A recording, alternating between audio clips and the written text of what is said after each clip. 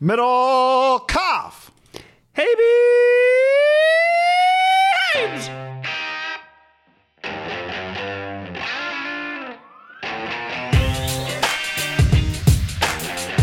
Podcast this week is presented by DraftKings. John, welcome everybody. I'm Guy, that's John.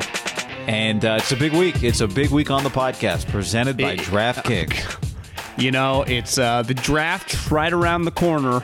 But before then, we got a little speed bump. It's called the Augusta National, the Masters. Woo-hoo-hoo! We are the DraftKings now that I think about it after what you just said.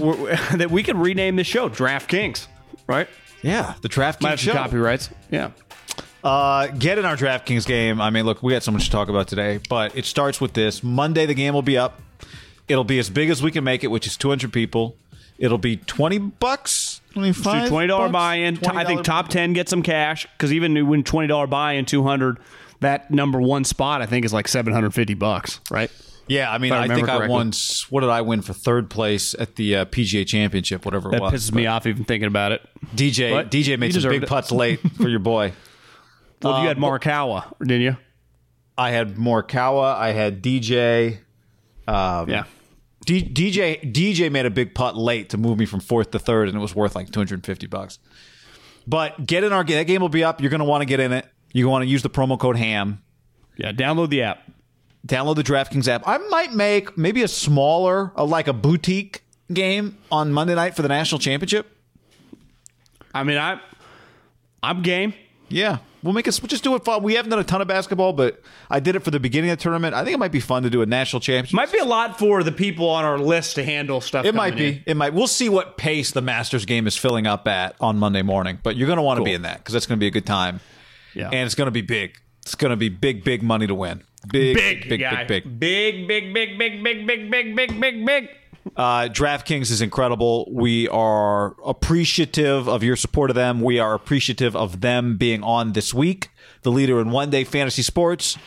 DraftKings also, not only can you get in the ham game and you just go to the Haberman and Middlecoff League. If you have any trouble, let us know.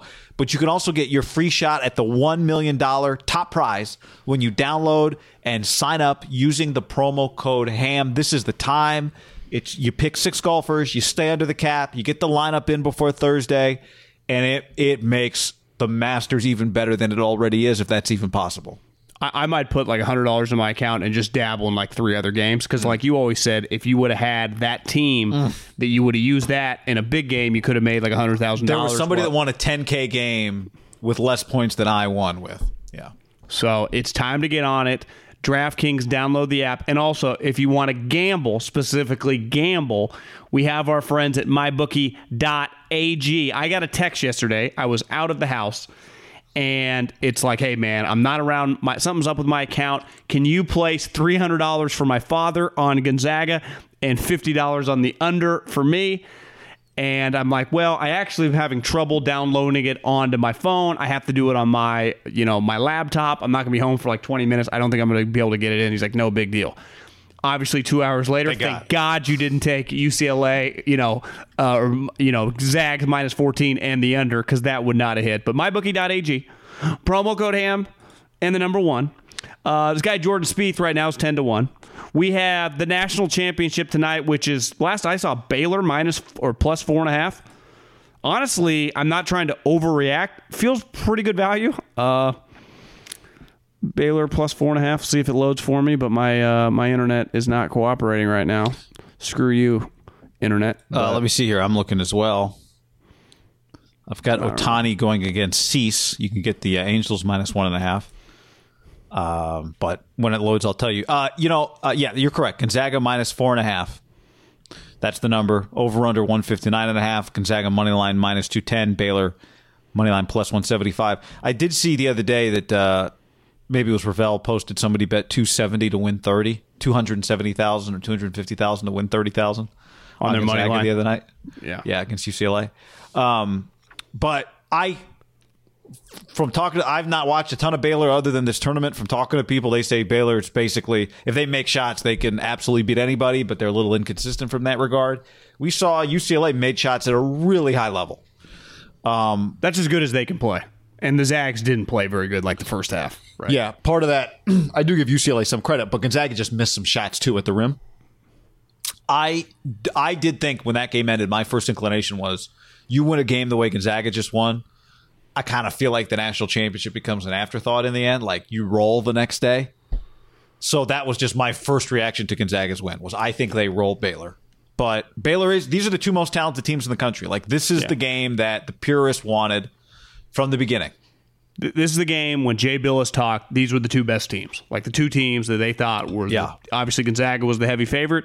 They thought Baylor was the most apt to give them a game. We're getting them to meet, thank God. Like I said, a week ago, or I guess a little less than that because they played on Monday and Tuesday, it was like, all these upsets!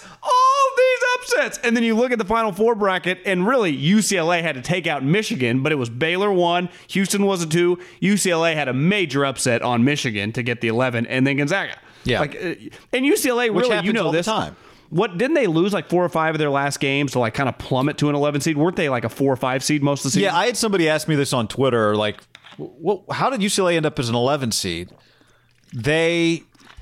I think what they were most of the year was like a 6 seed, a 5 seed or a 6 seed. And they played better than that because they played better in the postseason. But yeah, they lost. First of all, they play in a ton of close games. They won a bunch of close games early. They lost their close games late. Happens when you play in a bunch of close games. Sometimes they're coin flips. And that's what happened. They lost 4 straight at the end of the year. 1 was by 3. 1 was by 1. 1 was in overtime. And all 4 of those losses came to tournament teams. So they were playing better than people realized. The problem for them, they just didn't really play. They had one big non-conference game, Ohio State, and they lost it. So they just didn't have anything on their resume in the non-conference that was going to elevate them.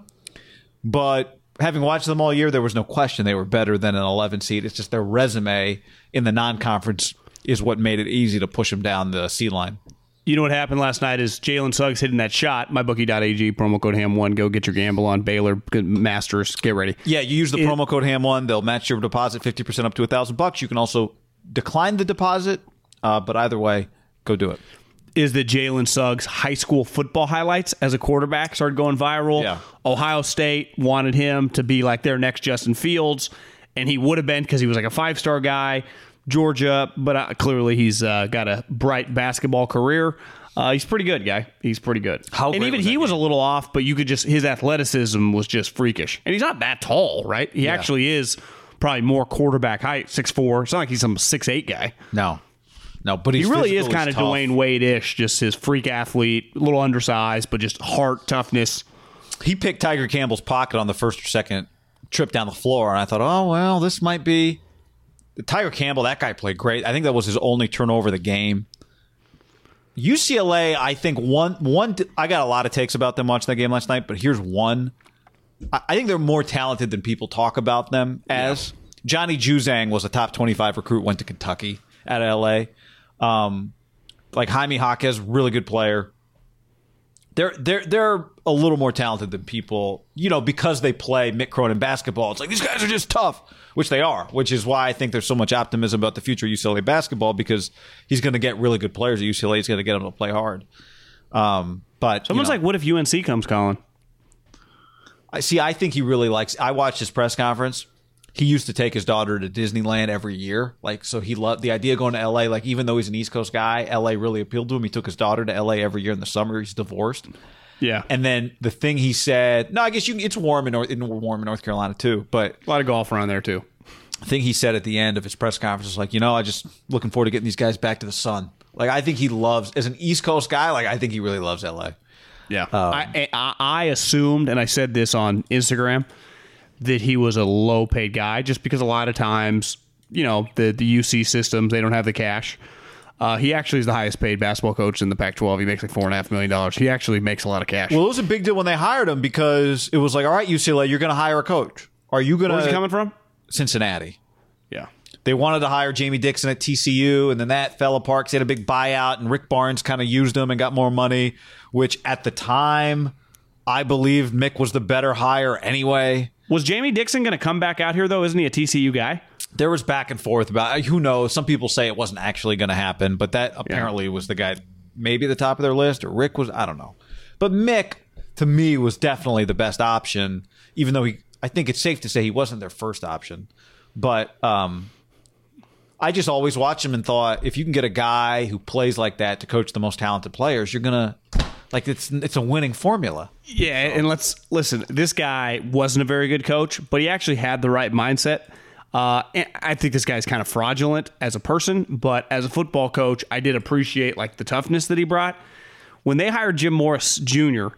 to be the head coach of UCLA, remember they have a senior ditch day tradition, like the last practice of the year, you take off, and Jim Mora flipped out and like told anyone if they jumped over that fence and walked over, like they were getting kicked off the team. Whatever it was, I just remember it being extreme and making a lot of people uncomfortable. And it kind of set the tone. And again, turned out he wasn't a good enough coach. Mick has a much better resume as a coach. But that tough mindset, then you started watching UCLA, started getting like these Kenny Clarks and Miles Jacks. He was getting the best players in the country. It was like, God damn, this is sweet. I know. And we talked about it. I got someone forwarded me our podcast from Friday, like loving us making fun of the USC, UCLA guys. Oh, because I brought up my cousin Nick Amendola that played football at UCLA. And he's like he texted me, he's like, the funny part, I think he signed with UCLA in 2000. He's like, a year later, we were way cooler. And then Carson Palmer won the Heisman Trophy, and they never looked back for like the next decade. But it's like UCLA has had moments. John, where, like when Nick got there, Nick always told me the story like he was a walk-on linebacker, and they get in drills. And, you know, in drills, I did this in high school. I can't imagine what college football is like. You start counting, right? And like a tackle drill, like, 1, 2, 3, I'll take that little running back. And he did 1, 2, 3 to Maurice Jones-Drew. He's like, I'm going to take this fucking guy on, true freshman. And Maurice levels them and, becomes a star at UCLA. But, like, they were humming. And I just think, UCLA football's got a ways to go, but it's cool to see basketball. We need our West Coast power. That was a West Coast powerhouse night. It was. It was only the second time, this is a crazy stat, in the history of the Final Four that we had two teams from the Pacific time zone in the Final Four. Goddamn right, guy. How about that? And I was on another, because we were talking about this. We need to start claiming. I don't think we do a good enough job claiming Gonzaga. It's like when Oregon wins, like, that's one for the Pacific Northwest. Like, that's one for the Pacific Ocean. Gonzaga's just like kind of in their own little world. We need to claim them. Yeah. I'm going to start claiming them. I might buy a Zag shirt or something. By the way, you know who else Jim Mora recruited? Was Jalen Phillips. The guy we talked about the other day is just like a physical freak show into the draft, who I think the Raiders might take. He recruited. He just didn't coach. But he recruited. It's part of the reason why I got fired is because their talent was always so good and it didn't quite translate to wins and losses. Didn't Miles Jack win offensive and defensive rookie of the year? His true freshman year? Freshman of the year? I think so. On offense and defense, it was like a record in Power 5. Or something? Wasn't that his deal? He played running back and he made all the tackles. Was he missing something in his knee, though? Or am I thinking of something else? That happened later when he got injured. Remember, because he got a bad injury. Physical. But his true freshman year? No. Yeah, what he was happened? A running back. He tore his knee, I think, his junior year, I thought, at UCLA, if memory serves me correct. But his true freshman year, he shows up from Georgia, and it was like, what position does he play? Well, he's our starting middle linebacker, but he suited at running back, so he played him at running back, and he was awesome. Yeah. Has Monica come through yet? Do we know yet? Lewinsky? No, Paul Pierce's party. Is Monica going to come through, or? It's one of the greatest viral videos I've ever seen with just guys poker night with just strippers and him just, to me, that is the NBA. Like that's what I love, is like how pure of a moment, like how real that is. And I can't love that video anymore. Well, don't you think it's shocking when people start employing people, like media entities start employing players? And now in 2021, like, they're employing players who've made $250 million. Like, they're not employing players who need it necessarily, right? So it's hard to tell guys exactly, like, Paul, we need you to stay off Instagram Live with the poker and the strippers. Paul's like, okay, well, I'm going to stay off the show then. Yeah, that ain't. Do you know how much did he make? I got Paul Worth, net worth. It said $70 million, but that seems way off. Contract history, Paul Pierce. I would do a guess. I'm going to say, before I look, I'm going to go $212 million career earnings. Okay. You want to do a guess? Yeah, I think it's in the neighborhood. Yeah, I was in the neighborhood. Little high $195 million. Plus endorsements. I'd say he saw $240 million over the course of his life. I mean, he was a consistent all-star, some good side endorsements. Yeah. I would guess a huge reason he does ESPN stuff, because they have ESPN LA. He's an LA guy. He lives in LA. Like, it's just easy for him. It's not because, for a guy from 2002 to 2015, he never made less than $10 million. And for a long stretch of that, it was 18 to 16 range. Yeah. So it's money makes money, John. So who knows what he's really got? Yeah, he's probably got some cash. So he just wanted Monica to come through, though. Yeah, safe to say Zach Lowe won't Monica, be doing the that. spot. What if the thing had panned and Zach Lowe was there? That would have been pretty funny. Like, who could have been there that would have been the fun from ESPN? That would have been the fun, like Simmons. He's not from ESPN anymore, but Yeah, he would never invite. I would guess Stan Verrett, Bill Barnwell. Barnwell. That's Like a good they've one. just become buddies. Bill Yep. Barnwell. Yep. Field Yates would be pretty funny if he was just Field. sitting on the couch with like a 40. a 40 and just a Field drinks IPAs. Yeah, I can see Field IPA, his dog, and just a stripper next to him. That'd be pretty funny. A Robin's egg blue polo. We love Field. Some boat He had a shoes. Roan. I saw he had some Roan. He's got pretty good Instagram Roan, yeah. marketing deals. No, not Gillette? Rome. A Roback. Is that what it is? Like RHO, right? It's like the dog logo. Don't you have one of those polos with like it's got a little strip on the back, Oh, like a vertical line on the back? I think it's Roback. I think it is. Roan is very good stuff as well. Yeah, Fields got high end.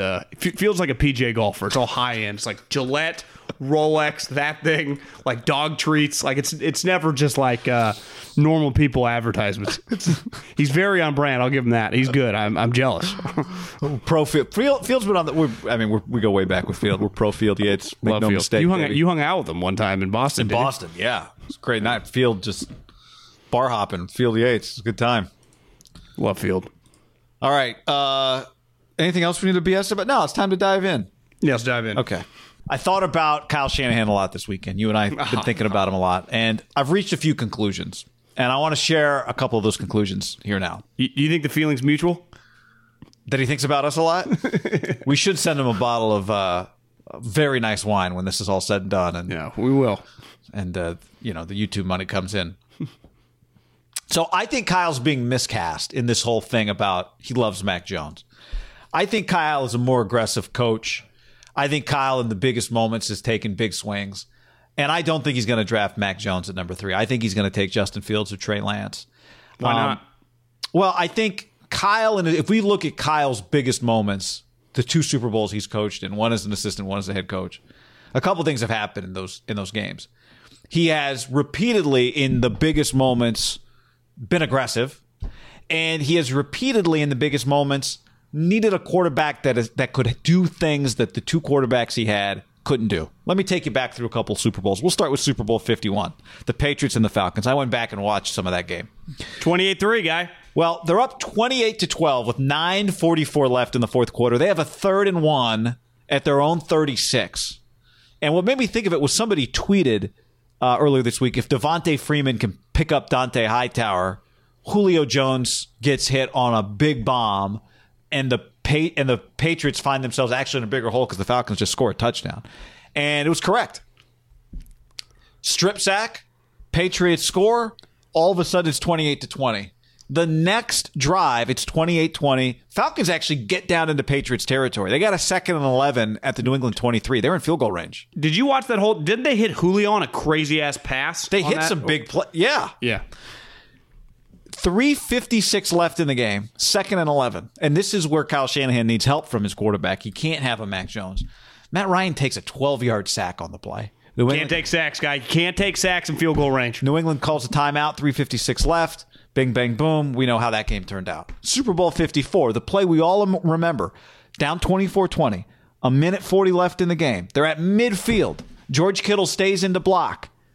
Jimmy Garoppolo takes a deep shot, overthrows Emmanuel Sanders. The play we forget is the next play, where I remember watching it live. You probably remember this too. That was on 2nd down, correct? The shot? 3rd down. Oh, because you're saying the next play was a 4th down. The next play is a 4th down. And remember the play clock expired. The Niners shouldn't have got the playoff. But they did. They didn't stop the play. The snap goes off. For a split second, I remember thinking, they caught a break. Then what happened? 4th down and 10, they didn't even throw the ball. Jimmy got sacked. Yeah. I think a couple of those experiences, Kyle being aggressive in the Super Bowl, I bet he thinks he did the right thing. If Devontae Freeman picks up a block, they hit Julio, bam. I heard him, I don't know where, I heard him, though, within the last year, bring that situation up and talk about that specifically because I guess no one forgets, but the huge narrative around that time was Kyle Shanahan blew the game. Yeah. And I think a lot of pushback came from football people. Like, his job is not to, it's weird. Like, he's not the head coach. The head coach wants to run. He needs to chime in there and tell him what to do. Kyle's job was to be aggressive, try to score points, which had been working, right? That's where I've always struggled. Like, do I blame an offensive coordinator for doing what they do well? They had the number one offense all season long. And like you said, they hit some plays to get down the field the next series as well after New England. And it's weird. We talk about Matt Ryan in 2021. It's a little different at 16. He was the MVP of the league, right? But I think we talk about Kyle based on the quarterbacks he's had, not the plays he calls, and the way he wants to play. Like, I don't think Kyle wanted to sit on the football at the end of the first half of the Super Bowl against the Chiefs. What happened on Firefly, that big play that Pat Mahomes hit, Tyreek? Wasp. Mahomes is actually kept backpedaling. I think Kyle wants to take more risks than we give him credit for because he's a guy that loves to pound the ball. And he loves to pound the ball, and he's played with Kirk Cousins and Matt Ryan and Jimmy Garoppolo. And so we think in some ways it's hard to put him in a box. We talk about him sometimes like he's not a risk taker. But when you watch him, you can tell that he's a risk taker. Then I start thinking this about Kyle too, John. He's a modern man. Kyle wears flat bills and Yeezys and joggers. That's not a guy that lives in the past. That's a guy that likes a little flair. For a guy that just wants to pound the ball, he has a little style. He has a little flair. He wants to be cool. He wants to dominate. He wants to embarrass you. He doesn't just want toughness, but he wants toughness. Are Yeezys what modern people wear, or just what cool people wear? Modern people. Yeah. But Fields and Lance are that, man. They're tough and they got flair. I cannot see him making another choice other than those two. I think the way he gets talked about is like those other quarterbacks that he's had are in his DNA. I think his DNA is Fields or Lance. I think his DNA is, I want my shit to be cool, man. Like, I want to punish people, but I want it to be cool. I want it to be modern. I want it to be kind of what we thought we would get from Gruden at times. I think his DNA is Lance or Fields. Well, I think why people think that is because they run a run-first offense, as does McVay, as does LaFleur. So it just, whenever you're run first, you're like, you're kind of staying closer to the slow lane than you are the fast lane. Because when I think, like, Andy Reid, people are like, bombs away, right? It's just like, yeah. Andy does not want to run it. Like, a run for him is like a screen pass. Bombs away. Even though, just thinking about, like, the Saints game, remember when they were down and, like, Kyle pulls out this double pass? Like, he does huge bombs a lot. He often has plays where he pushes the ball down the field. And the other thing is, I think people it's easy because we just base it on his previous quarterbacks. And beside Jimmy is the only one where he had control over, right? He had to say yes on the trade, and then he had to say yes on the extension. But they were in kind of no man's land. They just had like a bird in the hand. They didn't want to fuck around with Cousins. They could get Jimmy for cheaper. So it was like they were going to save, $15+ million of guaranteed money. Jimmy was like 70 or 71. Cousins was like 86. So it was just, you're saving a little money if you just thought they were equals. I actually think you could argue that moment, it would have been an easy pivot point. Just let Jimmy go or franchise and trade him and sign Cousins. He didn't do that. Like, that was an open-minded moment. Now you could say, well, John, he had his back against the wall because Jimmy had just won 5 games. It would have been nuts. Yeah. But he had the juice to do whatever he wanted. And two, it's just based on previous quarterbacks, which he had zero control over. And he mentioned it, and I think we think about this, and when I say we, I just mean the conventional wisdom. Is he coached Cousins for 3 years? As he said, I coached Kirk Cousins in 3 actual games. He said that on the day they had their press conference. You think about it, you're like, yeah, RG3 took the first couple seasons, and then he got banged up, and Cousins played a little bit. But Cousins became the full-time starter under Jay Gruden. I actually think McVay is a good example of, like, if you just had the ultimate pocket quarterback that can't move, but he's accurate and just plays within the scheme. Well, it's kind of Jared Goff. That's kind of his DNA. And he limits this offense, which they run the same fucking thing. And what did Sean McVay, who Kyle has had a front row seat of seeing their, and you've always said it's like a vacation when they play Jared Goff because they kick the hell out of him. Kyle's had his front row seat for that. And what did Sean McVay say? I can't do this anymore. Trade first round picks, send Jared, we'll throw to third, just get me something better. Like, they embraced it. And their buddy, who they all hang out with and who goes back to that quarterback collective that we found out is 9 years old. Kyle like visited once. Yeah, it was McVay, Kyle, Mike, and LaFleur. Well, LaFleur got the best of both worlds. He's like, yeah, hey guys, I got Aaron Rodgers, who keeps saying weird shit on national television, but he's under contract. He's not going anywhere. Now is he hosting Jeopardy this week? Is that this week? I think it's tomorrow. Oh, okay. I think it's Monday. Yeah. I saw like the 30-minute like little intro deal. It's pretty funny. He's got this like shit-eating grin on his face. So happy to be doing it. But like that's like ask LaFleur what it's like having that. Like because their team's kind of flawed, but he kicks so much ass. They won 26 games in 2 years. So I'm with you. I think it's a very I hate the word lazy analysis because a lot of times lazy analysis, like there's usually something there with a lazy analysis. Like Kyle has had success coaching these type players. I just think it's fair to say if you just look at the words he said, look at some evidence like you had, if he has his chance, which now he does, to take somewhat of a swing for the fences. Because typically the Cousins, the Jimmies, the Goffs, like best case scenario, they're a double. And as we saw with Matt Ryan, like he's probably better than that. He's probably more like a triple. But even him, like his ceiling is capped. Yeah. To your point, the Mac Jones stuff, it's not illogical talk. Yeah, I don't think it's lazy analysis for people to say, and this gets back to defending Mac Jones. I think he's better than the way everyone's shitting on him for. I think the illogical part of it is assuming, and accept this premise. I don't think anybody's like to say Mac Jones is safe. I don't buy that. Because I don't think anybody's ever really. There's only a handful of guys that are ever safe. But I think where the analysis, the general consensus misses the boat, it's talking about Kyle like he's not a risk taker. Where I think actually, as history tells us, he is a risk taker. Look at this move right here, guys. Yeah, look at this move right here. I think he is that, and I think the way he's talked about Josh Allen, what he saw up close and personal with Patrick Mahomes, I think these are the guys, Fields and Lance. I think these are the guys that he naturally, deep in his DNA, they can do more stuff. What does Kyle want to do? Kyle wants to do as much cool stuff as he can. People forget the game that Jimmy tore his ACL was against the Chiefs. Remember? I'm pretty sure they were down 35-0 at half, and Mahomes, that was like Mahomes' MVP season, and it was just like, oh my God, what is this guy doing? So he's witnessed just some remarkable games from just Mahomes now twice. Yeah. And you can say, well, there's only one Mahomes. I'm not saying they're going to draft a Mahomes. I'm just saying you just aspire to get more toolies guys. Like have guys with the physical attributes, physical tools. He would just go, well, even Andy claimed he loved Mahomes. Like I've been saying forever, they'd be the first to admit he's infinitely better than they ever envisioned. Like they thought he'd be a top 5 type quarterback. They didn't think he'd be the best quarterback of all time. Now maybe Veach, who actually went on record before he'd ever started a game, said it was the best player he'd ever scouted. But when the best player you ever scouted, it just means it's like his ceiling, it's actually his floor is way higher in your view than if the guy just becomes a good player than like he's going to be Dan Marino or John Elway. Yeah. He's just saying the talent there is stupid. That's also what it's basically saying. We use Mahomes all the time, and you're right, there's only one Mahomes, but there's a slew of other athletic, really good quarterbacks that have been game changers in the sport.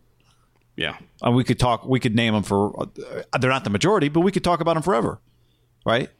You're even talking like, you're saying like Randall Cunningham types? I'm talking about Steve Young, Deshaun Watson. We start talking about those guys. Michael Vick. Yeah, whoever. Donovan McNabb. Like we just start going down the list of guys.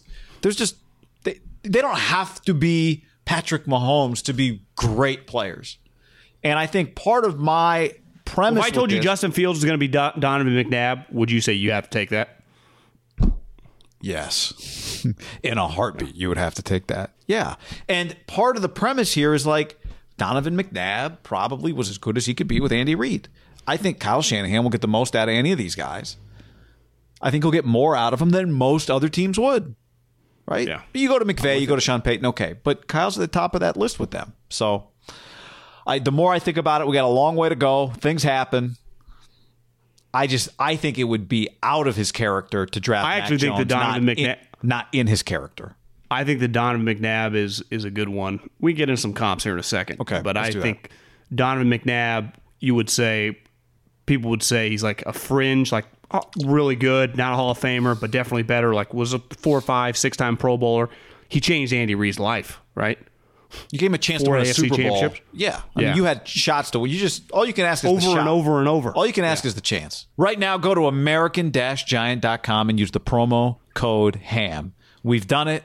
We're wearing American Giant. You can check out some of our videos on YouTube. You'll see us in the American Giant hoodie, the classic full zip hoodie, the greatest hoodie ever made, as well as some of the t-shirts, which we also love. American-Giant.com, promo code HAM. John, get you 15% off your first order.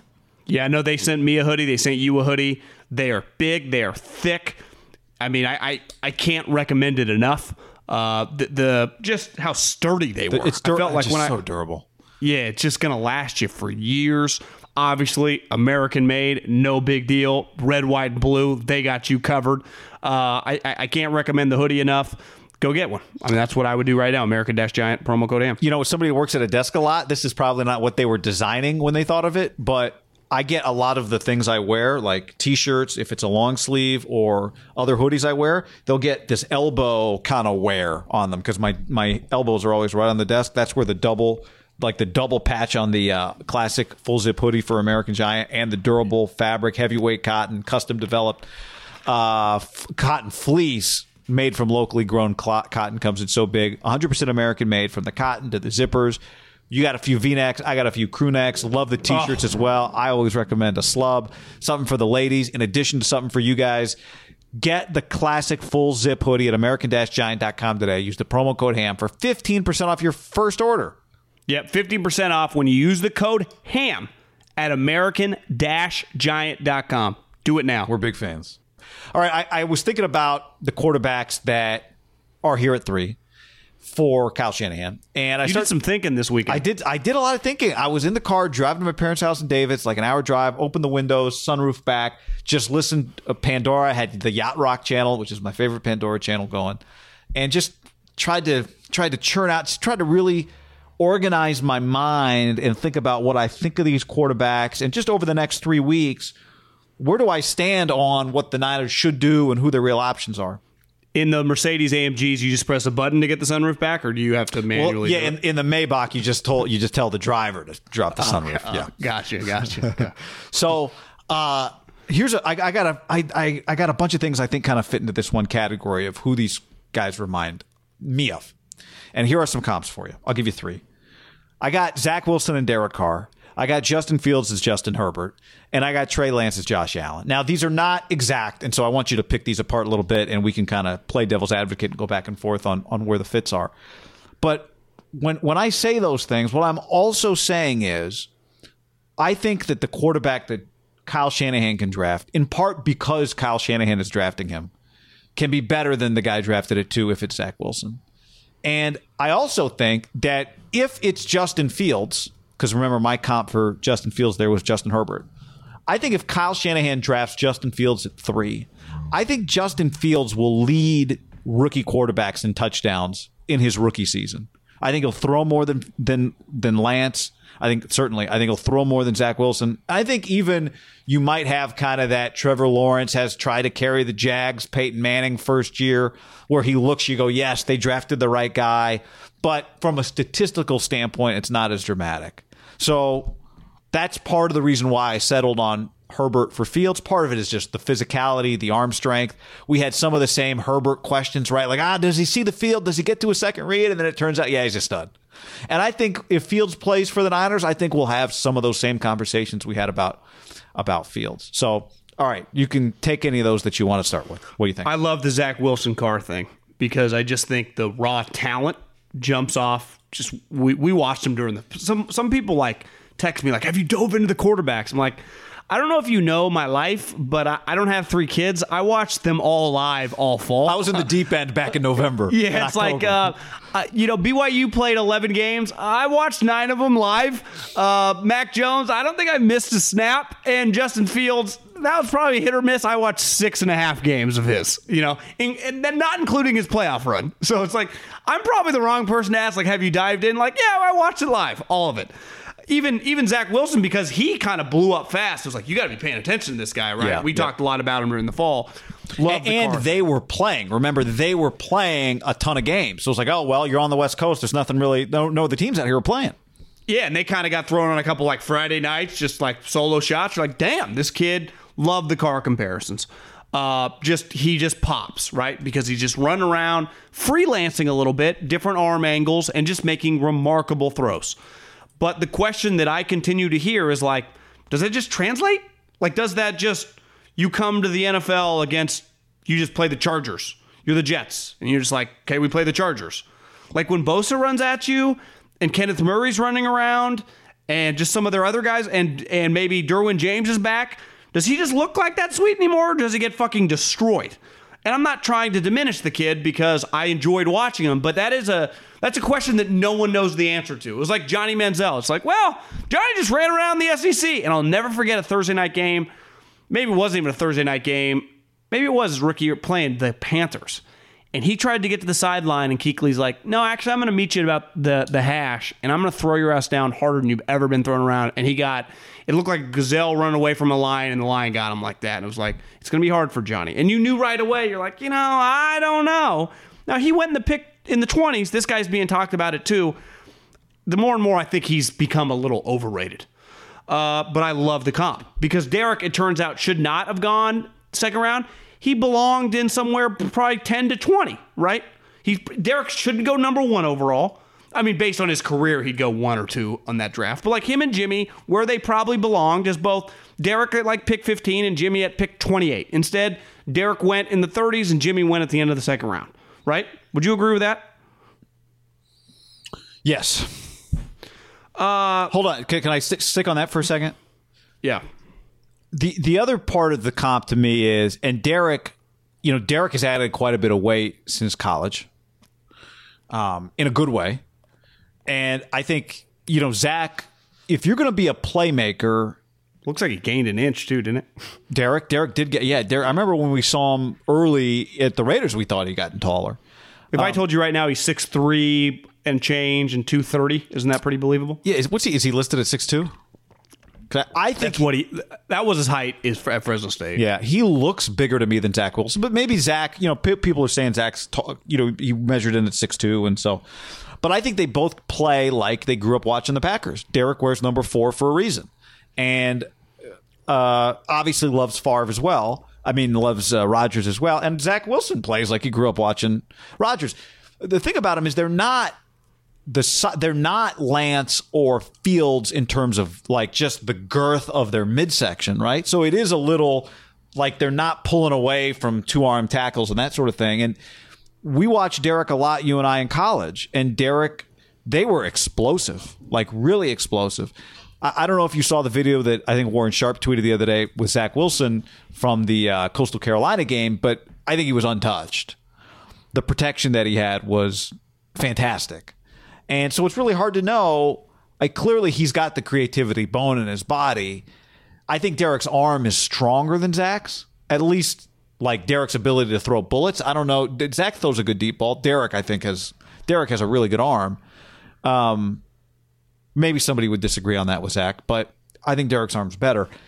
But that's where stylistically they are very similar, I think. And to your point, I think Derek, if he was coming out of college in 2021, he'd be a top 15 pick. He'd be a top 10 pick. I mean, you know how this stuff goes. Completely agree. Let's go to Trey Lance. Here, my issue with the Josh Allen comp is Trey's one season, he was pretty accurate. I think that's the biggest nitpick of this comp. To me, Josh Allen's the number one thing I think he was known for. Like, he had everything, right? His height, his character, his arm was like the modern day Jamarcus Russell. It was just like, why was he so inaccurate? And then clearly he's figured that out in pros by his third year. He's a Pro Bowler and looks like he's a star. But that's where I'd nitpick, because I'd say there was one thing Josh Allen was known. It'd be like Steph Curry coming out. Everyone knew him for shooting threes, like coming out of Davidson. Josh Allen, when you just said Josh Allen around draft time, I give PMT some credit. Remember there was like JoshAllen.com for number one to go number one overall. Like the Pardon My Take guys had a big push for him to go number one overall. But the one comp that I've heard in NFL circles going around by a couple college directors was Kaepernick. And I think Kaepernick, like Derek, a modern-day Kaepernick, what he was doing would have been, with his physical attributes, his height, his arm strength, would have been viewed as a fringe top 10 pick. He might have been Trey Lance, but back then it was like running this weird offense. Now I think he would be the equivalent of what he did at Nevada, coming out with all the tools. No chance he goes early 30s, right? He goes top 12. Yeah. And when you think about Kaepernick, it was like, well, he's going to need some time. What do they say about Trey Lance? He's going to need some time. I actually kind of like the Trey Lance. And the Kaepernick thing has gotten weird. The thing he was known for coming out of college, like 4.0 GPA, people loved him at school. We were at Fresno State. I remember our pro day. I actually Instagrammed a picture the other day from that pro day. Anthony Harding was his high school teammate from Turlock. Kaepernick at the pro day came to Fresno. I think it might have been Nevada's spring break. Remember, he still had a year left. Like on that pro day would have been in 2010. He had his 2010 season, went pro in 2011. I remember Kaepernick came back and like Coach Hill like pulled up the rope and like told him to get in here, and it was just like he was one of the dudes. And I think he was known as a really, really high character. I'm not saying he's not a high character guy now. It's just gotten fucking weird with his life or whatever. But Kaepernick, I kind of like. I like the Kaepernick comp. See, the reason I don't like the Kaepernick comp is because I think, as it turned out, you had to change the offense for him, and you run in part what you ran in college, which was devastating. But it's Whereas Trey Lance is running Trey Lance is doing Kyle Shanahan stuff. I think part of the Kaepernick comp though is more body attributes and just the physical freakness. See, again, I'll disagree there too. I think Trey Lance, from a freakness standpoint, yes. But I think Trey Lance, like Colin was a great, you always said, the straight line runner. He was not a great mover in the pocket. I think Trey Lance is a little more of a, like, break a tackle in the pocket, make a throw, not hit the whole run. I mean, he'll, obviously you can run with him effectively. Physically, he's thicker. Where the Kaepernick comp would get nitpicked offensively was like, Kaepernick had no choice. His offense was, no one did that, right, in Nevada. Yeah. He was so unique that it was a hard transition. That's where this guy's going to transition. Like, they do more normal stuff. Like they've always been known in North Dakota Colin State. didn't throw with touch. Sorry, keep making that point. Yeah, well, you compared him to Josh Allen, who didn't either. That's true, but he has. Colin never developed it. Josh has. Yeah, it's just an unknown. But a little bit like your Zach Wilson, there is a huge projection. Same with Kaepernick from Nevada. Same with Carr from Fresno State. That's the thing that Justin Fields, Mac Jones do not have, right? You'll never be like, oh, what are they going to look like against the best players? Like, oh, yeah, we watched them their entire careers. Yeah. Against the best guys. Yeah. Who's your Justin Fields comp? Real quick on that, the other point on that is that part of that comp is I think he'll play kind of like him, just in terms of his physicality in the pocket. And I think his career trajectory might look more like his, right? Where it comes in and maybe it's 50, maybe it takes 3 years and you go, whoa, okay. I mean, you kind of saw it in year 2 with Josh. I think maybe Trey Lance's, maybe he's more accurate early, like you said. Well, here would be my thing. The way Mel Kiper, who's on this podcast, described Trey Lance to us. Yeah, Mel on this podcast, right? Like a Kaepernick, like a Mahomes, needed a year. And whenever the needs a year comes up, I would say modern day, back in the day, it was normal to sit forever, right? Even like it was normal when Carson Palmer sat for a year behind Kitna, let alone in the 90s. You're hoping that the development, like, it's going to work. Like, you can kind of mold him from scratch. Like, when you hire an intern out of college, most people just watched enough, like, TED Talks on YouTube that these guys go, like, listen, like, I'm not expecting you, if we're at Goldman Sachs, to understand, everything that goes on in the finance world. We're going to teach you, right? Right. That's our job. We're just looking for someone hungry, someone we think has intellectual capacity, someone who's willing to work. And I think Bill Belichick would tell you the same thing about Josh McDaniels when he was 25. Like, that's all anyone's looking for in young people. Same thing with these prospects. And it gets back to my initial talk about Mac Jones or anybody when they made this trade. Like, there's so much unknown on whoever they get, what it's actually going to be like once you get a hold of them every day. Yeah. And I think, whether it's Trey Lance, Zach Wilson, like, I just think you have a lot of unknown with how it's going to react. Those two guys to, like, every day in practice, it's like, okay, Fred Warner is the guy covering your running back. Can you figure that out, right? Like, he's faster than any linebacker you've ever seen. Like, that's who you're going to see every day. And, like, George Kittle is dramatically better than anyone you've ever played with. Like, you have to lead him an extra 5 yards on just a shorter pass. You're used to, like, not even having to lead a guy because he's slow. Like, it's just, and all of a sudden, the first day it's really ugly. And you're like, no big deal. Like, next day it's way better, right? Yeah. But sometimes I bet half the guys the next day isn't way better. It's like, I'm overwhelmed. And that's what those two guys would make me nervous about the learning process. Like, I would be fascinated over beers if you're just sitting there. And it might be hard because last year with Corona, the season was so weird. You didn't have any developmental time. But if LaFleur was here and be like, in your developmental time with Jordan Love, was it positive? Or are you sitting here today a little nervous? And he might say, listen, honestly, we were just so dead set on the season, we couldn't even fuck around with it. Or maybe he'd say, in the limited time we've had, me and Gudikins, we look at each other like, ooh, But they would always go back to, this year we're going to know a lot more. Yeah, yeah. But there is like, ooh. One of these guys, maybe both of them, wherever they go, are going to be like, ooh. Well, see, that's where I separate Lance and before we get to Fields, where I separate Lance and Zach Wilson a little bit just because of Lance's physical size. Whereas if you misread Fred Warner, maybe Fred's tackling everybody. But I do think Lance might have a better chance at breaking a one-arm tackle. That's why I just know the way Zach Wilson played in college against me and yous, just throwing it around. It ain't going to be that easy. No. But what would help him is if he's a little thicker, and that's why the Lance thing. If you're going to play that way, and not that Trey did, but if you're going to play that way, your physicality does come into play. Well, that's where Zach Wilson, the car comp, like physically, there. I think Jimmy also is probably a pretty good comp too. That body type, that 6'2", 215. Yeah. Who, when you're around this, and we're lucky enough to have been to these practices and been to games on the sideline, like the Jimmys and the Derricks, when they walk out, do not physically look like Eli, Peyton, Tom, Phillip Rivers. Like those guys, when they walk by, you're like, is that guy a starting small forward in the NBA? Like, they are massive, and that's not these guys. Like, Zach Wilson's not like that. No, but I do think Rodgers Derek is not a 6'5" guy. No, he's not. But I think Derek, I think Derek's a little just springier of an athlete than Garoppolo is. He is. Yeah. All right. He's a better physical prospect than Garoppolo. It's probably why he went way higher than him. When I say way higher, like way higher in that round than Jimmy. Right. The Fields comp was Herbert, physically freak, big school, obviously biggest school, you could argue. There were the questions that we had about Herbert, similar, right? Like, does he ever? Sometimes he doesn't get the ball out quick enough. Does he get to his second read?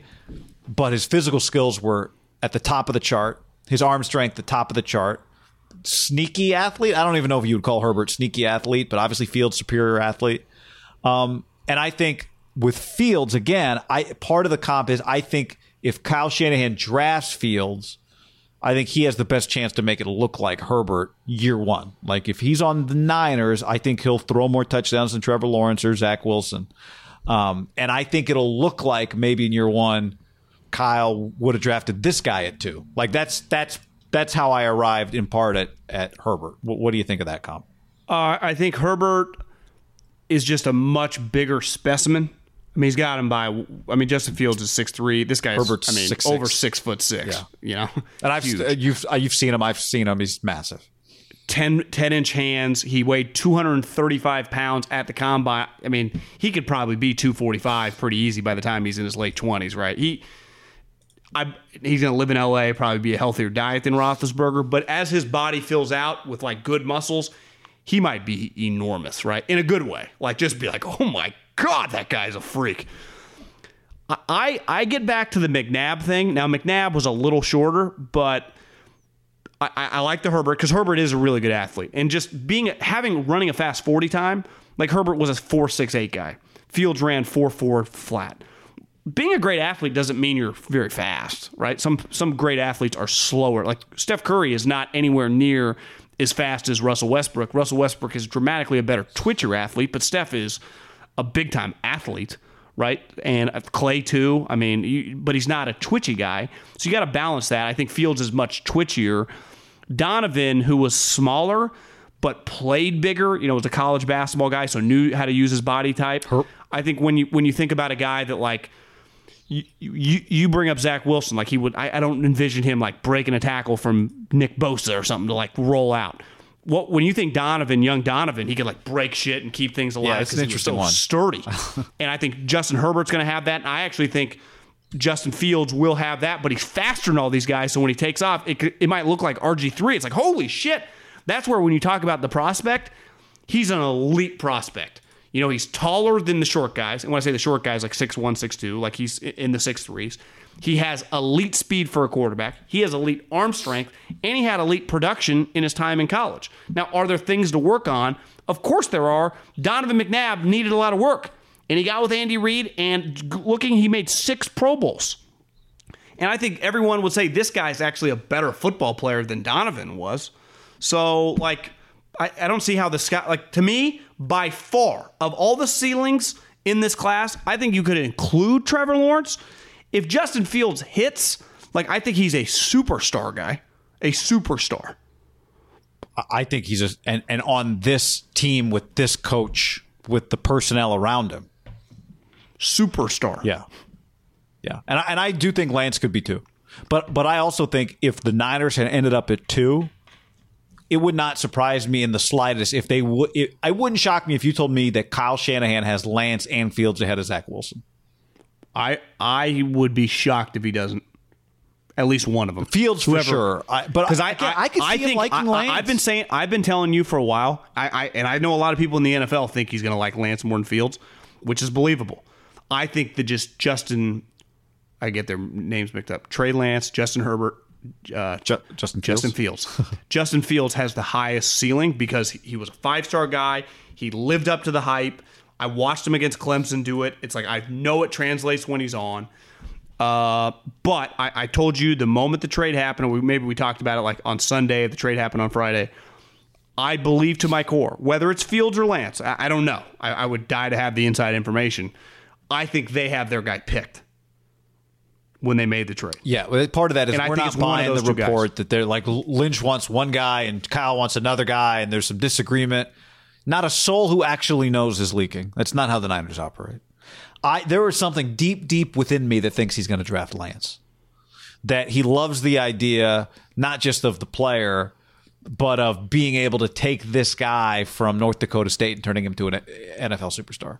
See, I think that when we talk about risks, like we said, just because Mac Jones has a high floor does not mean that his risk could be even the other. His risk might be just as high as these other guys' risk. Yeah, well, I think it certainly is. Fields. I actually think taking Trey Lance is a pretty risky move. Yeah. You're taking a 1-year starter, small school. It'd just be... But highly productive. I think is easy to kind of see what he would look like in your offense. I don't think it's that hard to talk yourself into it. If you chose Trey Lance over Justin Fields, I think that's pretty risky. Yeah. Yeah.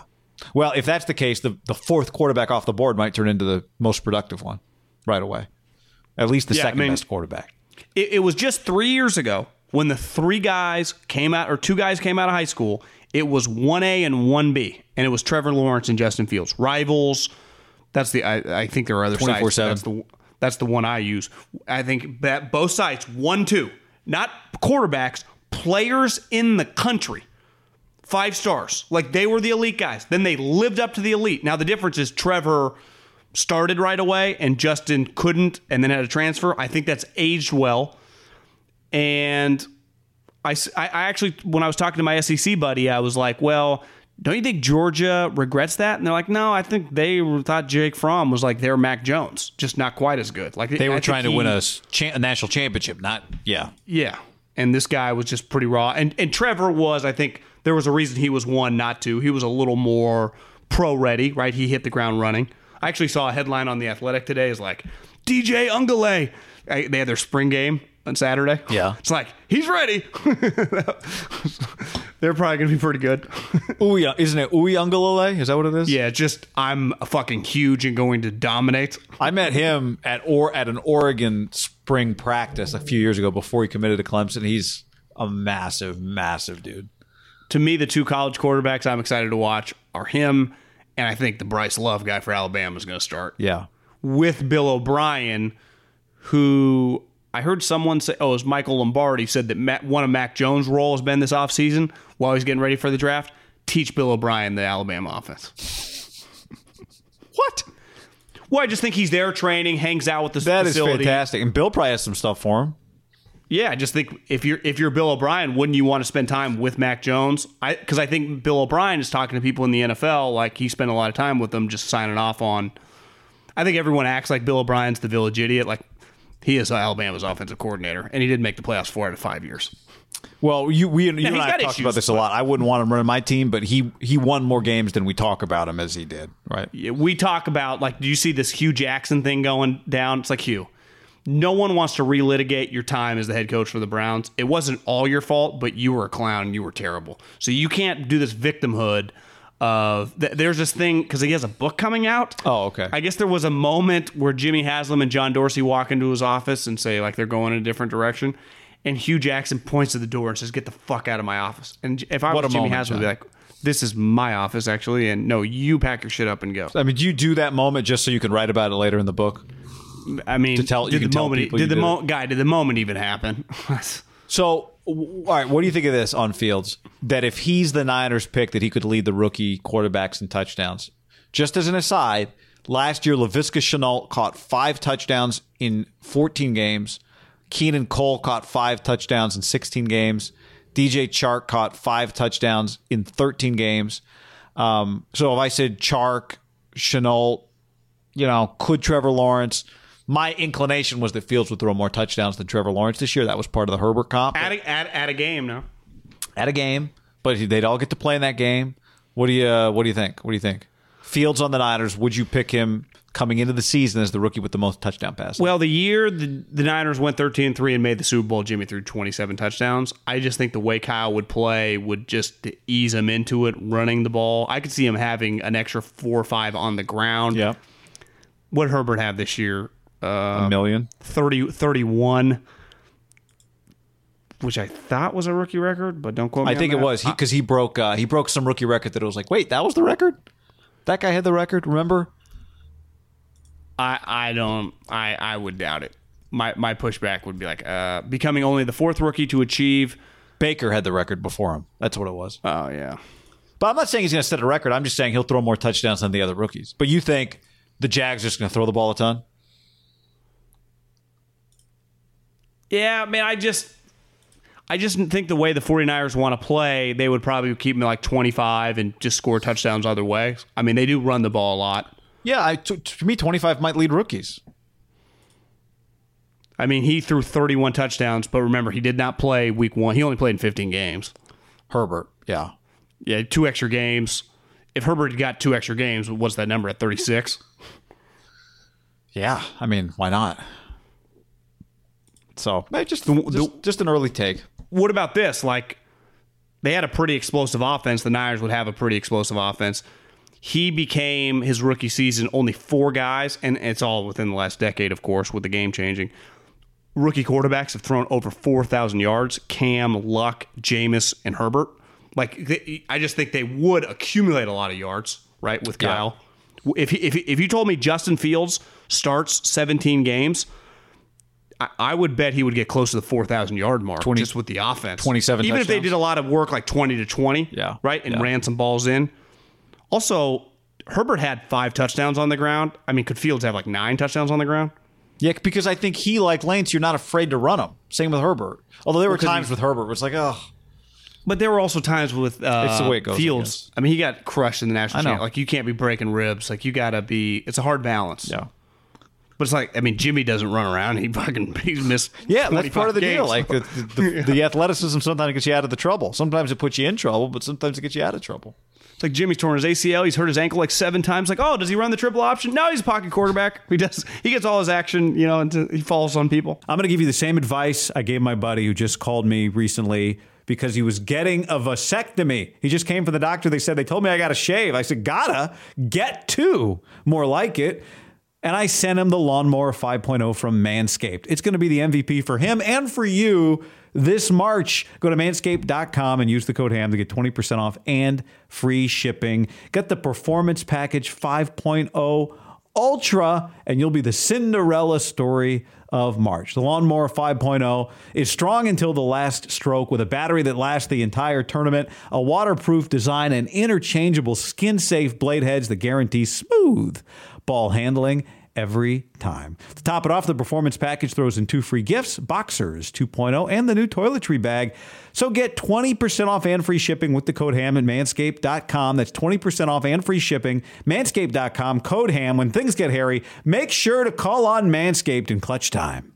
Butcherbox.com/ham helps you make good decisions. Last night I was thinking about ordering out, and then I reached into the freezer, grabbed some ground beef, and all of a sudden it was homemade taco night. With ButcherBox, you don't have to worry about what's for dinner. ButcherBox is offering all of you your choice of weeknight meal essentials. You get peace of mind with ButcherBox because it's high-quality meat and seafood you can trust. You get the ultimate convenience because it's delivered right to your door with free shipping, as always, and you get the ultimate customization. Your customization might be, I don't know what to do. Send me the good stuff. And they send you the good stuff, curated. Right now, go to butcherbox.com/ham and use the code HAM, and you'll get either 3 pounds of chicken thighs, 2 pounds of ground beef, or 1 pound of premium steak tips for free in every order for a year, plus $20 off your first order. Sign up at butcherbox.com/ham and use the code HAM to choose your free offer and get $20 off. Get on the Prize Picks app, just like me, and use the code HAM50 for a first deposit match of up to $100. Football season's over, but hoop season is getting hot. Tournament season or the fight for playoff home court, there's no shortage of high-stakes basketball moments this time of year. So get in on the excitement with Prize Picks, America's #1 fantasy sports app. And you can get it on baseball, too. I've got some season-long more or less picks on multiple stat projections on home runs. Not feeling great about Shohei less than 38.5 right now, but I put that one in the app just because I wanted something to root against with the Dodgers. Prize Picks offers injury insurance so that your entries stay live even if one of your players get injured. So hoops, somebody leaves in the first half, no problem, injury insurance. And on Prize Picks, you can win up to 100x your money with as little as 4 correct picks. I love it. Download the app today. Use code HAM50 for the first deposit match of up to $100. Tecovas, oh yeah. I was just looking at some pictures of a concert Luke Bryan, my wife and I went to, 10 years ago. She had some old cowboy boots on. This is like a couple weeks ago, and I said, you need some new boots because we're going to see Luke Combs. So she went to Tecovas.com, and they're just perfect. She loves them. You can do the same. You go to Tecovas.com. These boots are Austin-designed, Texas-tested, handmade down in the boot capital of the world, Leon, Mexico. If you've ever wondered, can I pull off cowboy boots? Then you should pull on a pair of Tecovas, and you'll see they'll become your new favorite footwear. Cowboys knew what they were doing when they invented Western wear, and it's all kinds of Western staples. Trucker jackets, the perfect jeans to go with your boots, performance pearl snaps, cowboy hats, bandanas, you name it, they'll get you outfitted. If you can't make it to a store, Tecovas delivers the most premium quality, most comfortable Western goods right to your door. Visit Tecovas.com. That's TECOVAS.com and point your toes west. Can I tell you about my friends? Very, very good friends. And mainly because I've been using this app for a long time. Game Time. They are the best ticket app I've ever used. You shouldn't have to worry when you buy tickets to your next big event. You want to go to a concert? You want to go watch Steph Curry and Klay Thompson and Draymond make a little playoff run? Well, that's where you use Game Time. You just download the app on your smartphone, and you can search any event, concerts, comedy shows, games, pro and college. Search by price point or search by where you want to sit at the venue. It gives you sightline on the app, And it's really easy. Buying tickets in seconds with like 2 taps. I cannot recommend it enough. And here's what we're doing for you. When you use the promo code HAM, H-A-M, you save $20 off at checkout. That's promo code HAM at checkout and save $20 to any event. Download the Game Time app now. Today's episode is sponsored by NerdWallet's Smart Money Podcast. NerdWallet's trusted financial journalists use fact-based reporting for some much-needed clarity in the finance world. The nerds will help you get smarter about balancing your portfolio and avoiding scams so your money is just as safe as betting against the Cowboys in the playoffs. Planning your tax bill so you don't dread April every year. And saving on travel. Vacations coming. You spend less on airfare. It means you're not choosing between surf or turf. It's surf and turf for dinner and maybe even an extra night stay. So listen to NerdWallet's Smart Money Podcast on your favorite podcast app. Future you will thank you. Welcome to the greatest week of Jim Nance's life. Every year, John. The National Championship, the Final Four, and then the Masters this week. And this could be a special one, even unfortunately without Tiger Woods.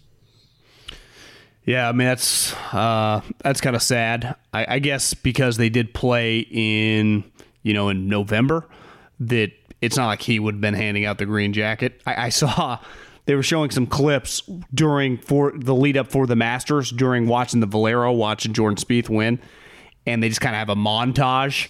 And they usually end the montage of everyone doing their sweet fist bumps with Tigers in 2019. Yeah. And it's Patrick Reed putting on the green jacket. It was cool last year with Tiger putting on the green jacket for Dustin. But every once in a while, you just have a weird combo. You're like, Patrick Reed. Well, what's funny about that is I saw the other day, I think it was one of the No Laying Up guys, tweeted like every Masters highlight on the Masters or the PGA's YouTube channel. And he's like, the winner of the Masters is in the thumbnail of every Masters except one. And the only guy that won the Masters and isn't in the thumbnail is 2018 Patrick Reed. Yeah. Which, I mean, it's kind of reflective. I mean, he's viewed as like the cheater. It's weird. Like he's viewed as like a Belichick cheater, but no one thinks he's like deserves the respect. Like everyone, even if you call Belichick a cheater, you're like, well, he is one of the greats. Well, when it comes time to the Ryder Cup, you're like, yeah, we'll take him. Yeah. Well, same with Patrick Reed. Like he is really, that's really what I meant, good. Patrick Reed. Yeah. To me, the coolest part is, and listen, I've probably talked some shit about Jordan Spieth. I've actually tried to pull back on my shit talking because I just about like individuals who are trying to make comebacks because of how difficult it can be. I can only imagine to be an athlete. It's different in golf than other sports. Like I've seen in football, when your speed goes, you're just shot. Like Richard Sherman's career is like coming down the home stretch. Yeah. It's not like he can have some comeback where he's like, Richard's got 5 more years, right? It is what it is.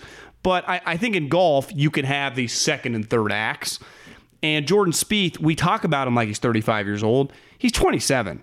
And he had fallen on really, really hard times. I mean, this guy went from winning 3 majors, winning 10 tournaments. I mean, watching the broadcast today, he made a cut and finished top 20 of a tournament when he was 16 years old. Wow. 16 years old. Like, this guy was a phenom's phenom. And he was billed to kind of, I hate saying the next Tiger, but be like the next really big thing. Under Armour put like all their chips. They were already on Brady and like Cam. They're like, this guy's going to be our golf guy, kind of like Steph, and just become a guy that's going to win 10 majors. And I who disagreed with him? It'd be a good bounce back. He was on this torrid pace. Be a good bounce back week for them after they bailed on UCLA basketball. Under Armour. Well, didn't they bail on Cal too? Yeah. Didn't they bail on a lot of people? No, I mean, and the crazy thing about 2015, sometimes I forget this, is that he finished second at the PGA Championship. Well, it's his career Grand Slam. It's the only one he's missing. And it's just cool to think that he's not just relevant again because I'm sick. I've watched all the tournaments this year. He'd been playing really well this year. Yeah. Like he was right in the mix of the PGA at the AT&T at Pebble Beach. He was right in the mix at the Phoenix. Like he'd just been playing really, really good golf. And you're like, I don't think this is really smoke and mirrors. Like I think he's got a little magic back. I watched a lot of him the last 2 days. Like he's kind of got the mojo back. The best way I can describe him, he really is the right-handed version of Phil. Like Tiger did things that were so spectacular no one could relate. Phil hit a lot of everyman shots. Like at any given moment, Phil could be like behind a tree and you'd be like, goddamn, Phil, I'd find myself there. The difference, like him, Jordan does the same thing. Then he'll hit a rope hook off a rock that'll end up 5 feet from the pin. And you're like, that's the most spectacular shot I've ever. He's like the ultimate playmaker with a golf club in his hand. And that to me is kind of Jordan, because Jordan will spray it. He will find himself in precarious situations. You'll be like, is Jordan going to blow it right here? And then he'll flop shot it over a tower with fucking all these fans around him, with Michael Greller, his caddy, who they always mic up, the two of them, because the one, I think they don't swear. And two, their conversations are great. He'll be like, Jordan, I don't think you should do this. Like, Jordan, I think you should hit the other club. And he's like, Michael, I'm just feeling this club. Let me do it. And half the time, he's like, Michael, you were right. And they just have these incredible conversations. He's just very, very relatable. He kind of looks... He's kind of got a little Steph Curry thing going for him, where he just kind of looks like a guy that everyone knows, doesn't he? He's like, that's just a relatable looking guy. He doesn't look, and then like he's just so nice. Yeah, a physical outlier. And it's so nice, and often, like the question, no one even hesitates. And a lot of times in media, you kind of, if there's a touchy subject, you kind of dance around it with the question. No, because he embraces it. People are like, Steve Sands, like, you have really struggled with your confidence, and he'll be like, yeah. Two things. One, I love your Phil. I thought that was a pretty bold. When he said that, I was like, half the athletes in America in other sports would not like that question. No, would not at all. Two other things. One, I love your Phil comp, which at first you go, well, how is that a good comp, right? Jordan won, Phil didn't win. But I think the beauty of that comp is that even though the thing that put the pressure on them was polar opposites, it was similar. Phil had all these expectations, and the more he didn't win, the harder it got. For Jordan, all the winning put all this expectation, right? Phil was a star when he came into the PGA. Yeah. For Jordan, it was all the winning that put all this pressure on him really early. Phil obviously overcame it. It's part of his story, but the winning in the end. Phil couldn't win majors. Phil became a major star, being known as the guy that couldn't get the big one. Right. And he'd have these spectacular failures. The other thing, last year watching the PGA Championship, I owned ESPN Plus for a week, the trial. And I had it for the PGA Championship last year at Harding Park. And remember, like, everything was on ESPN Plus for the PGA Championship, including the last round. The first group, there was one guy that teed off first. Maybe he played with like a local pro, like the PGA, like the Harding Park pro. But the first group of two guys was Spieth and Ryan Palmer. And it was ESPN Plus. It was early. I just was watching the the PGA Championship. Spieth, for as bad as he was, had so much fun playing with Ryan Palmer. Like, obviously nobody was watching him. Nobody was watching anybody, but especially those two. They clearly had a side bet going because you could kind of hear them. Remember, no one's mic'd up, but you can hear everything because there's no crowd. They had a side bet going. It was clear because they were kind of messing with each other. They were being kind of dramatic over shots that didn't mean anything. They were the second to last tee time, or they were the second group off the tee on Sunday. And I just was struck by this guy who was in a major, who was terrible. He was having a really bad round. And he and Ryan Palmer were having a fantastic time. Like, both Texas guys. They were enjoying themselves. That's a good call. And I just, again, that's not the greatest Justin Spieth moment, but having watched it, I felt like I was the only person watching it too. Because it was like, why else, like no one's paying attention to this. And it was just so cool to watch him have that moment. And it's not going to be Tiger hugging Charlie with it then fading to Tiger hugging Earl Masters level. But I do think if Justin could win the Masters, Spieth could win the Masters, Jordan could win the Masters this week. Too much Herbert and Justin Fields on the brain. Justin Thomas, like his best friend. I mean, there's a lot. I think it would. Again, it wouldn't be the Tiger, but I think there's a chance I'd cry watching that one too, just like with Tiger. Well, I think going into this, if you said, John, right now, if you give us $1,000, you will get to pick the final twosome, Augusta. Without hesitation, I would go DeChambeau and Jordan. Yeah. I think that, because I do think Jordan winning today, the momentum for him, like, he's the number one story now coming in. Can Jordan Spieth win the Masters again? He's already won it. He gets to go to the Champions Dinner. He was going to win another one in 16 when he fucking chips it in the water and has the 12. They actually mentioned today on hole 18, it's a par 5. They're like, even though Jordan's 2 up on Charlie Hoffman, things could get weird here. Phil had a 10 earlier this week on this hole. So he's just like, Phil, and I do think Jordan, like a Phil, at any moment can just be like an 8 or a 9. Just something weird can happen. And I think DeChambeau, to me, he's going to be I'm going to place a couple large wagers this week, and just on single favorite guys. I'm expecting Bryson to be a major factor this week. I mean, he's like a mathematician. He already got his kind of sample size in the fall. I just think he's going to have a specific plan of attack now, where these next couple days he can hone in the plan of attack. Where I think Jordan, Charlie Hoffman's out driving him. Like, Jordan's game is a little closer to every man's beside being able to birdie like every hole he ever played. But he's not hitting a 350. He's just remarkable. But he's not like, his game is his game. Like, he's going to draw it around 10. He's going to he's going to have to hit like driver, hybrid or whatever to get on 13. Like, Bryson's doing the crazy things, but Jordan just knows how to win there. I do think that Bryson, like, it's not going to shock me if he's on, that he could have a multiple, like, 5-shot lead on, like, a Saturday. You look up and he's kicking everyone's ass. Well, I do think it would add to the drama, not just because that group would be awesome, but because I would wonder on Sunday morning, is this going to make Jordan's life more difficult to be playing with Bryson? One thing he said after he won the Valero was how much fun it was to play with Charlie Hoffman. I think it will feel like, and it was the Valero. But I think there was a lot of pressure on him there to break through and win. Because how long had it been since he'd won? 1,351 days. I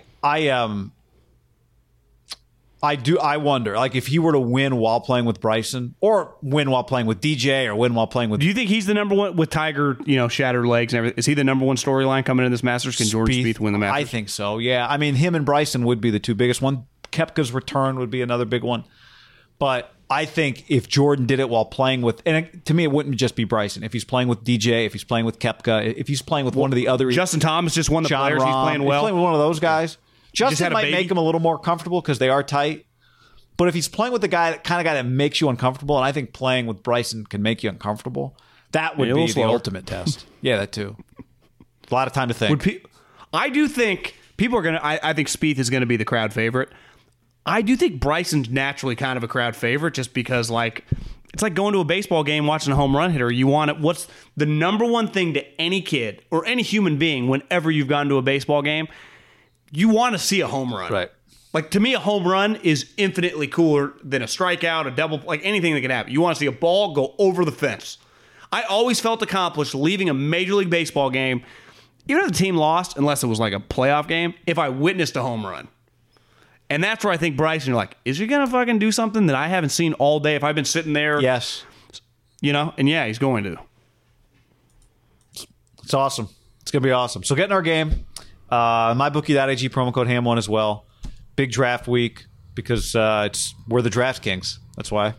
Well, the draft ain't going anywhere, guys. It's still just right around the corner. But it's still far enough where we still get to kind of milk it, but it's getting closer by the day. It is. What are we, April 29th, right? That's the date? April 29th, yeah. All so right. Basically 4 weeks away, starting Monday. Less. 4? Yeah. 3 full weeks. 3 weeks, 3.5 weeks, guy.